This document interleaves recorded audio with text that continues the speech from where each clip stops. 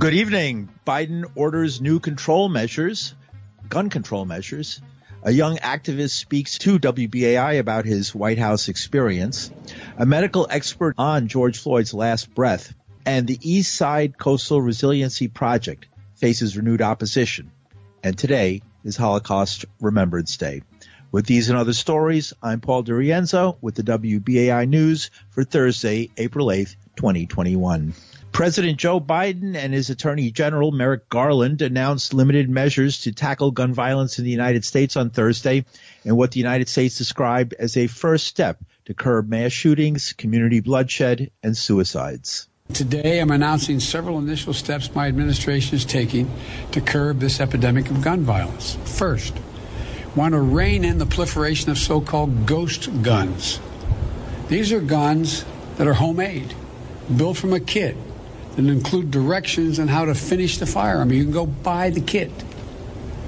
They have no serial numbers, and the buyers aren't required to pass a background check to buy the kit. You know, I want to see these kits treated as firearms under the Gun Control Act.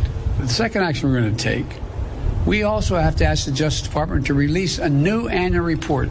This report will better help policymakers address firearms trafficking as it is today, not what it was yesterday. The third change, we want to treat pistols modified with stabilizing braces with the seriousness they deserve. That's what the alleged shooter in Boulder appears to have done. That these modifications to firearms that make them more lethal should be subject to the National Firearms Act. The National Firearms Act requires that a potential owner pay $200 fee and submit their name and other identifying information to the Justice Department. Fourthly, I wanted to make it easier for states to adopt extreme risk protection order laws. They're also called red flag laws. These laws allow a police or family member to petition a court in their jurisdiction and say, I want you to temporarily remove from the following people any firearm they may possess because they're a danger in a crisis. They're presenting a danger to themselves and to others. More than half of all suicides, for example, involve the use of a firearm. States that have red flag laws have seen reduction in the number of suicides in their states. Every single month, by the way, an average of 53 women are shot and killed by an intimate partner. We know red flag laws can have significant effect in protecting women from domestic violence. Biden also outlined more ambitious goals that he needs the support of Congress to accomplish, including reintroducing a ban on assault weapons, lifting an exemption on lawsuits against gun manufacturers, and passing a nationwide red flag law. Biden announced the measures alongside Vice President Kamala Harris and Merrick Garland, who Biden said would prioritize gun violence as head of the Department of Justice. A young gun violence prevention activist from New York City who appeared at the White House is Luis Hernandez. He's executive director of Youth Over Guns, the youth arm of New Yorkers Against Gun Violence. He explains how he got there. Advocates, survivors, and folks involved in gun violence prevention spaces were invited to the White House to unveil a proposal of 6 executive actions that the Biden administration will be taking to address gun violence. And so it was a surreal experience. Being at the White House in itself was, in a lot of ways, a tremendous accomplishment as a young person who's been fighting to create spaces for Black and brown young folks impacted by gun violence and really forcing a lot of legislators' hands to have a seat at the table. This was a defining moment for many young people who are involved in movement spaces and organizing spaces who are doing just as much work as our counterparts and truly deserve to be at these tables to advise. And I feel that this administration is listening to us in a lot of ways. Over the past couple of months, we've been meeting with the White House senior level staff members and having conversations and making policy proposals to the team, proposing really what we knew as solutions to gun violence. And so today was the solidification of so much of that as they unveiled an initial proposal that included so many of our suggestions. How did you get involved in the gun violence movement? At the age of 14, I was really involved just in systems and work as a whole. After my brother was incarcerated for a crime he didn't commit and spent over 13 months on Rikers Island, it was really sort of my stepping point and really fighting for justice and safety across communities soon after I lost a friend in my community to gun violence. And so much of my work was really responding to my surroundings as a reaction of survival, wanting to really fight for things that I knew my community specifically needed. And so really connecting with other organizers and activists over the past couple of years has been, in a lot of ways, an awakening moment for me as an activist and as a young person who was in high school at the time, where I really got involved in so much of this. And it was what I can do to feel as though I was not just sitting in silence as so many people around me were in pain because of things that could be changed. What changes ultimately, not just what happened today, but what would you like to see? There's so much more work that can be done. Today was just a very first step in what can be done around gun violence prevention solutions, but there's a real opportunity for this administration over the next 4 years to transform the ways in which we've been addressing violence, criminal justice systems, incarceration, and so much more. The Movement for Black Lives and so many other people have called for the BREATHE Act. What's the BREATHE Act?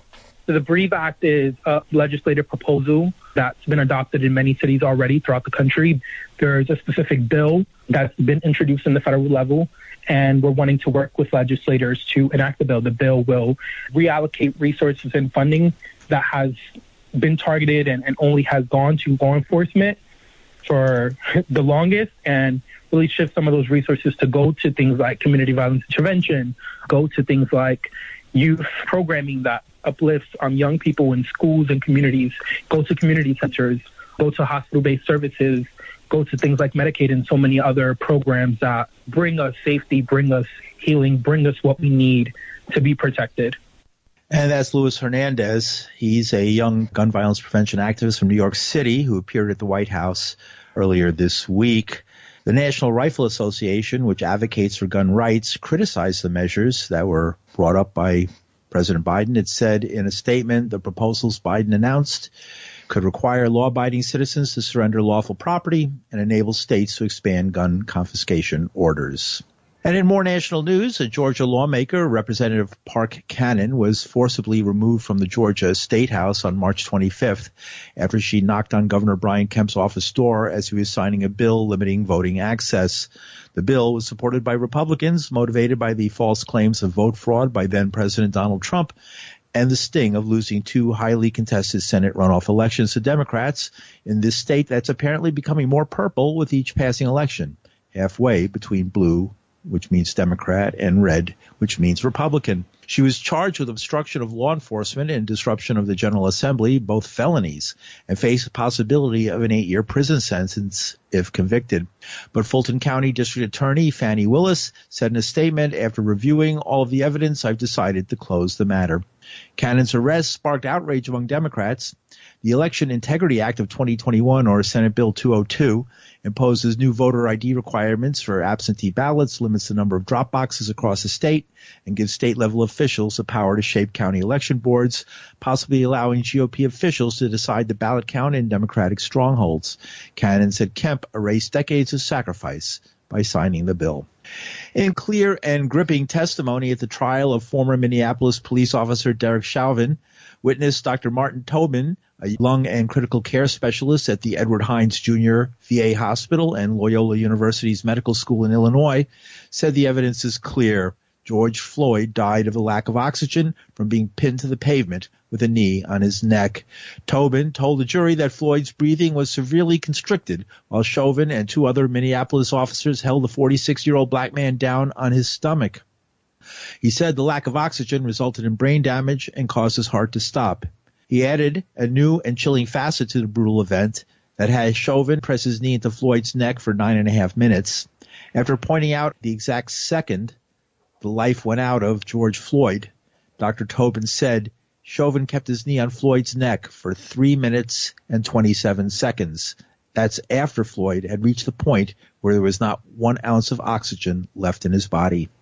He also refuted that a pre-existing heart condition or the drugs fentanyl and methamphetamine found in small amounts in Floyd's system caused the death. Do any of those conditions have anything to do with the cause of Mr. Floyd's death, in your professional opinion, whatsoever? None whatsoever. And again, what was the cause such that those conditions don't matter? The cause of death is a low level of oxygen that caused the brain damage and caused the heart to stop. You were also asked questions about substances in Mr. Floyd's system. I think you were asked questions about nicotine. Remember that? Yes. He didn't die from nicotine, did he? No. You were asked questions about fentanyl and meth. Yes. Any evidence that he died from meth? No, none.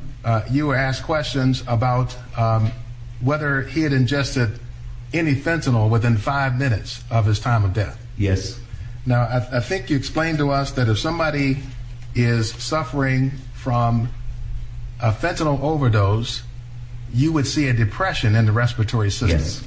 And depression means some reduction in the rate or ability to breathe. Correct. Did you see any depression in Mr. Floyd's ability to breathe whatsoever before he went unconscious? No, absolutely not. He was normal respiratory rate. Any evidence then that any fentanyl in his system depressed his breathing in any way whatsoever? No, and that's further borne out in the carbon dioxide. Right. Thank you, Dr. Tobin. No further questions. High levels of carbon dioxide tend to show that a person has died from lack of oxygen rather than any other source, as the body continues to produce the carbon dioxide after the brain has died and the lungs are no longer taking in oxygen. The witness, Dr. Martin Tobin, he's a lung and critical care specialist. And President Joe Biden's special envoy to Central America, Ricardo Zuniga, said the White House is looking to create legal ways for Central American migrants to reach the United States. He said on a visit to Guatemala that the White House was looking to offer protections to migrants amid a push by Biden to reshape United States border policy. A jump in immigration from the three Northern Triangle countries of Guatemala, Honduras, and El Salvador has posed one of the biggest political challenges to the new Biden administration. Avi Chomsky is professor of history and coordinator of Latin American studies at Salem State University in Massachusetts. She says the problem isn't at the southern border between the U.S. and Mexico, but at the borders between Central America and Mexico. What we have is in 2009 in Honduras. Before 2009, there was hardly any outmigration from Honduras. There were no Honduran children massing on the border. But there was a popularly elected president who was trying to implement some policies of social reform, like raising the minimum wage and guaranteeing workers' rights. Well, U.S. corporations don't like that. This was under the Obama administration with Hillary Clinton as Secretary of State that the U.S. sponsored a coup in Honduras and put into place a right-wing neoliberal government that is implementing exactly the economic policies that the United States has wanted. What are the U.S. policies? It's right there in the title of Biden's Central America plan. Security and prosperity. Well, what does that mean? They sound like nice words. Security and prosperity in partnership with the people of Central America. Security means military aid. It means aid for policing.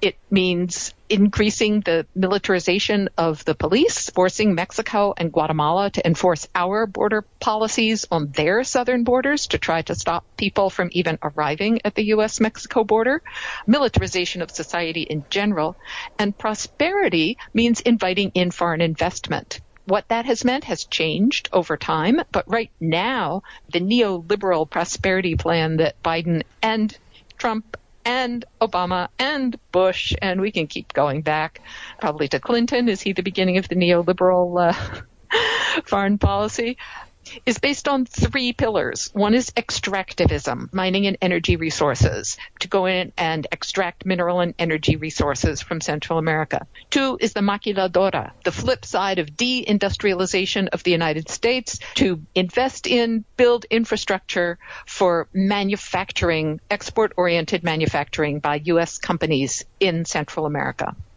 And three is tourism. There can be no workers' rights. There can be no peasant land rights. There can be no rights for popular organizing or popular mobilization. It's a low-wage model. It's a low-tax model. It's a low-regulation model. It's a model that depends on basically granting sovereignty to U.S. corporations and taking sovereignty away from the people of Central America. And what we saw in Guatemala in 1954, what we saw in Nicaragua in 1979, what in what we saw in Guatemala and El Salvador in the 1980s and what we saw in Honduras in 2009 is that if a government challenges this model and tries to implement reforms that will actually help the poor people in their country, the foreign investors don't like it, and the U.S. government stands behind them and rushes into the security side of military aid to crush any attempts to change the system there. Biden has talked about stopping the wall and things like that. Do you think that's going to change things? Biden has proposed some real changes to U.S. immigration policy, and some of those changes are very progressive, and we should be supporting them. In terms of his policy towards Central America, I don't see a lot that gives me hopes. For Central America, the only thing that Biden has done is reopen the asylum process for unaccompanied minors. And that's why we're talking so much about unaccompanied minors at the border. And that's why we're seeing what you just described of parents actually sending or throwing their children over the border in hopes that their children's lives will be saved by getting them into the United States. Avi Chomsky. She's a professor of history and coordinator of Latin American studies at Salem State University in Massachusetts. U.S. authorities caught more than 171,000 migrants along the U.S.-Mexico border in March, the highest monthly total in 2 decades and the latest sign of the mounting humanitarian challenge confronting Biden's administration. And you're listening to the news on WBAI New York. I'm Paul DiRienzo. Yesterday, youth climate organizers from the Sunrise Movement held a mass protest at Senate Majority Leader Chuck Schumer's in Brooklyn, where they demanded that he sign the movement's Good Jobs for All pledge. Dozens of young activists held signs demanding good jobs, livable future, and be brave, fight for us. They marched to the home of Senate Majority Leader Schumer to request he sign the pledge. And the battle over the East Side Coastal Resiliency Project, a $1.45 billion flood control project along the East River on the Lower East Side, is facing new opposition from local residents who say the mega project will destroy the 55-acre park used by thousands of locals. After losing a case against the project in the state Supreme Court, opponents have now filed an appeal, saying the city lied by withholding key information known as a value engineering report that blacked out key information about the true costs of the project to the neighborhood. A spokesperson for Save Our Parks is Tommy Loeb. They released a redacted report. What does redacted mean? It's like when you see on television a book done by an FBI or a CIA document. Hundreds of pages are totally blacked out.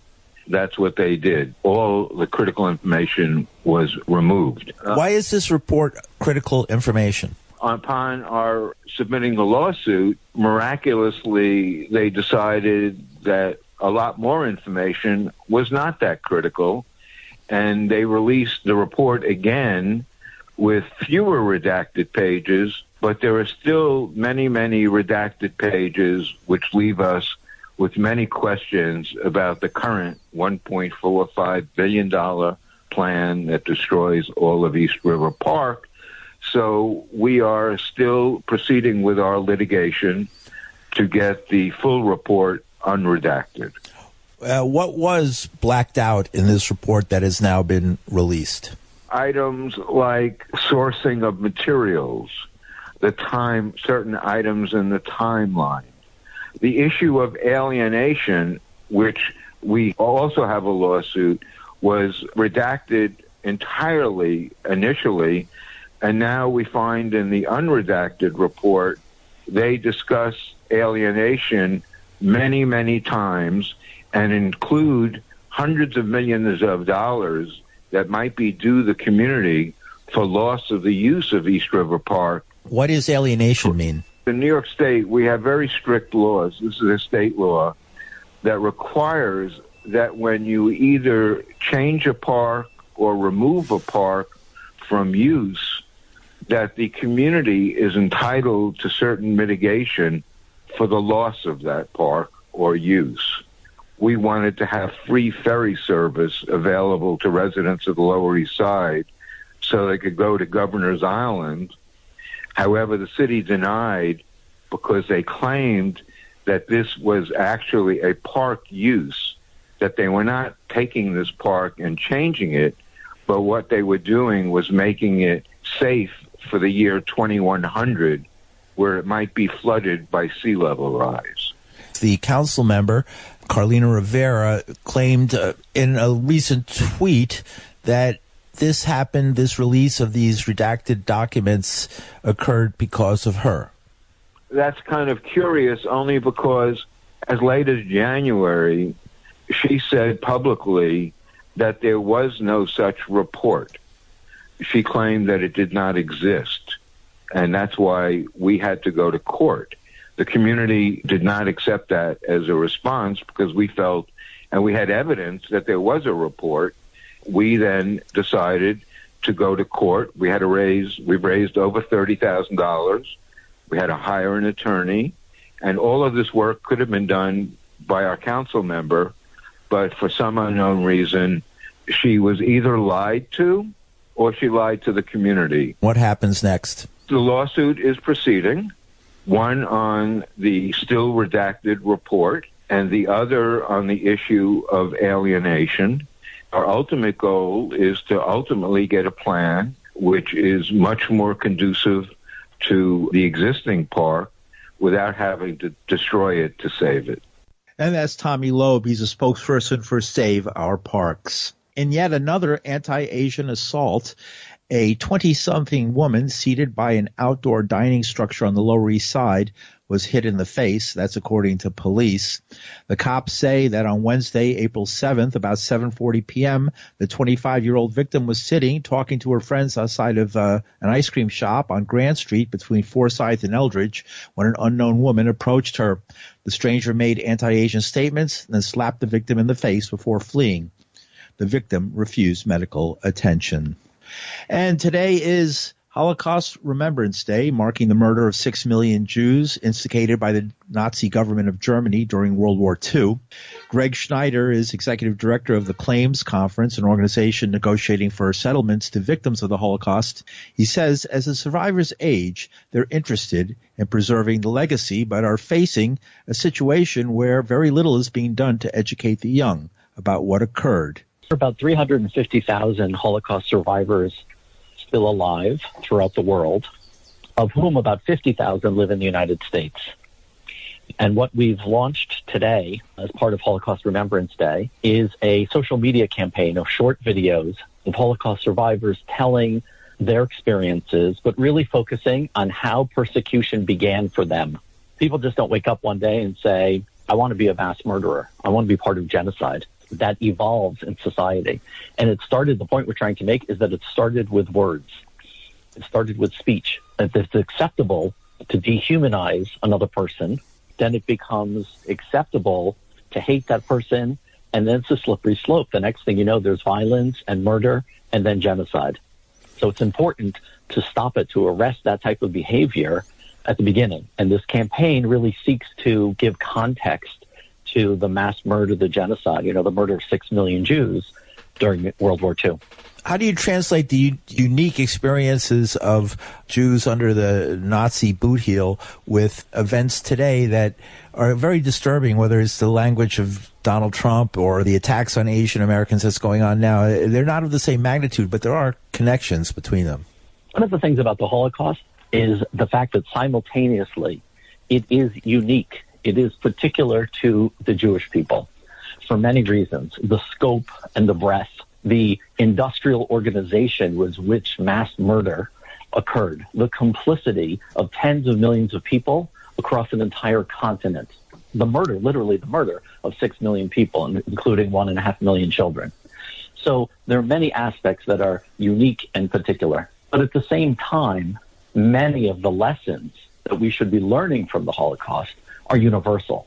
As we work with Holocaust survivors, one of the things that they're really focused on in, unfortunately, this last chapter of their lives is legacy and sharing the lessons and making sure that people understand for the Jewish people, which have been subjected to anti-Semitism, unfortunately, for thousands of years, but for other people also, that hate and hate speech leads to violence, that leads to murder, that leads to genocide. This is what can happen. Hate left unchecked can be devastating. That's part of this campaign, which is all driven by Holocaust survivors, to say, understand what happened in the Holocaust because it is applicable to your place in society today. Great. Anything you'd like to add?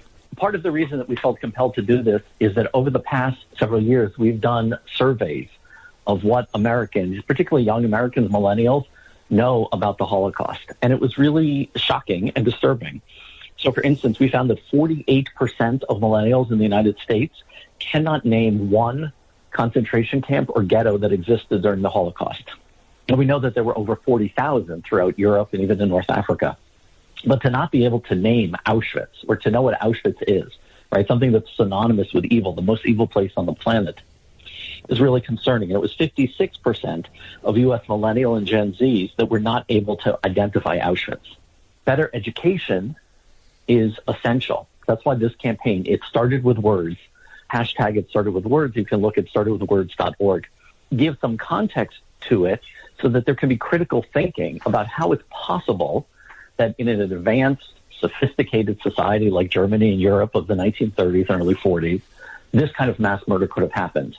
And if it could have happened then, that means it can happen now. And so we must be vigilant. And that's the message of Holocaust survivors. Have educational systems across the United States dropped the ball? Have they failed?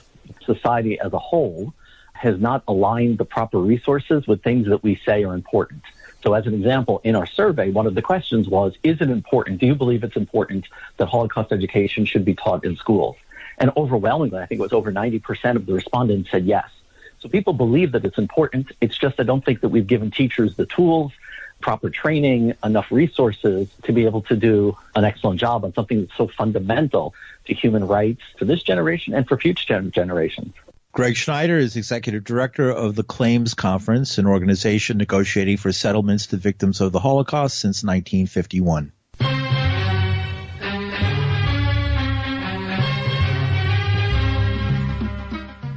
And that's some of the news for Thursday, April 8th, 2021. The news was produced with Linda Perry. Our engineer is Reggie Johnson. From New York City, I'm Paul DiRienzo. Thanks for listening.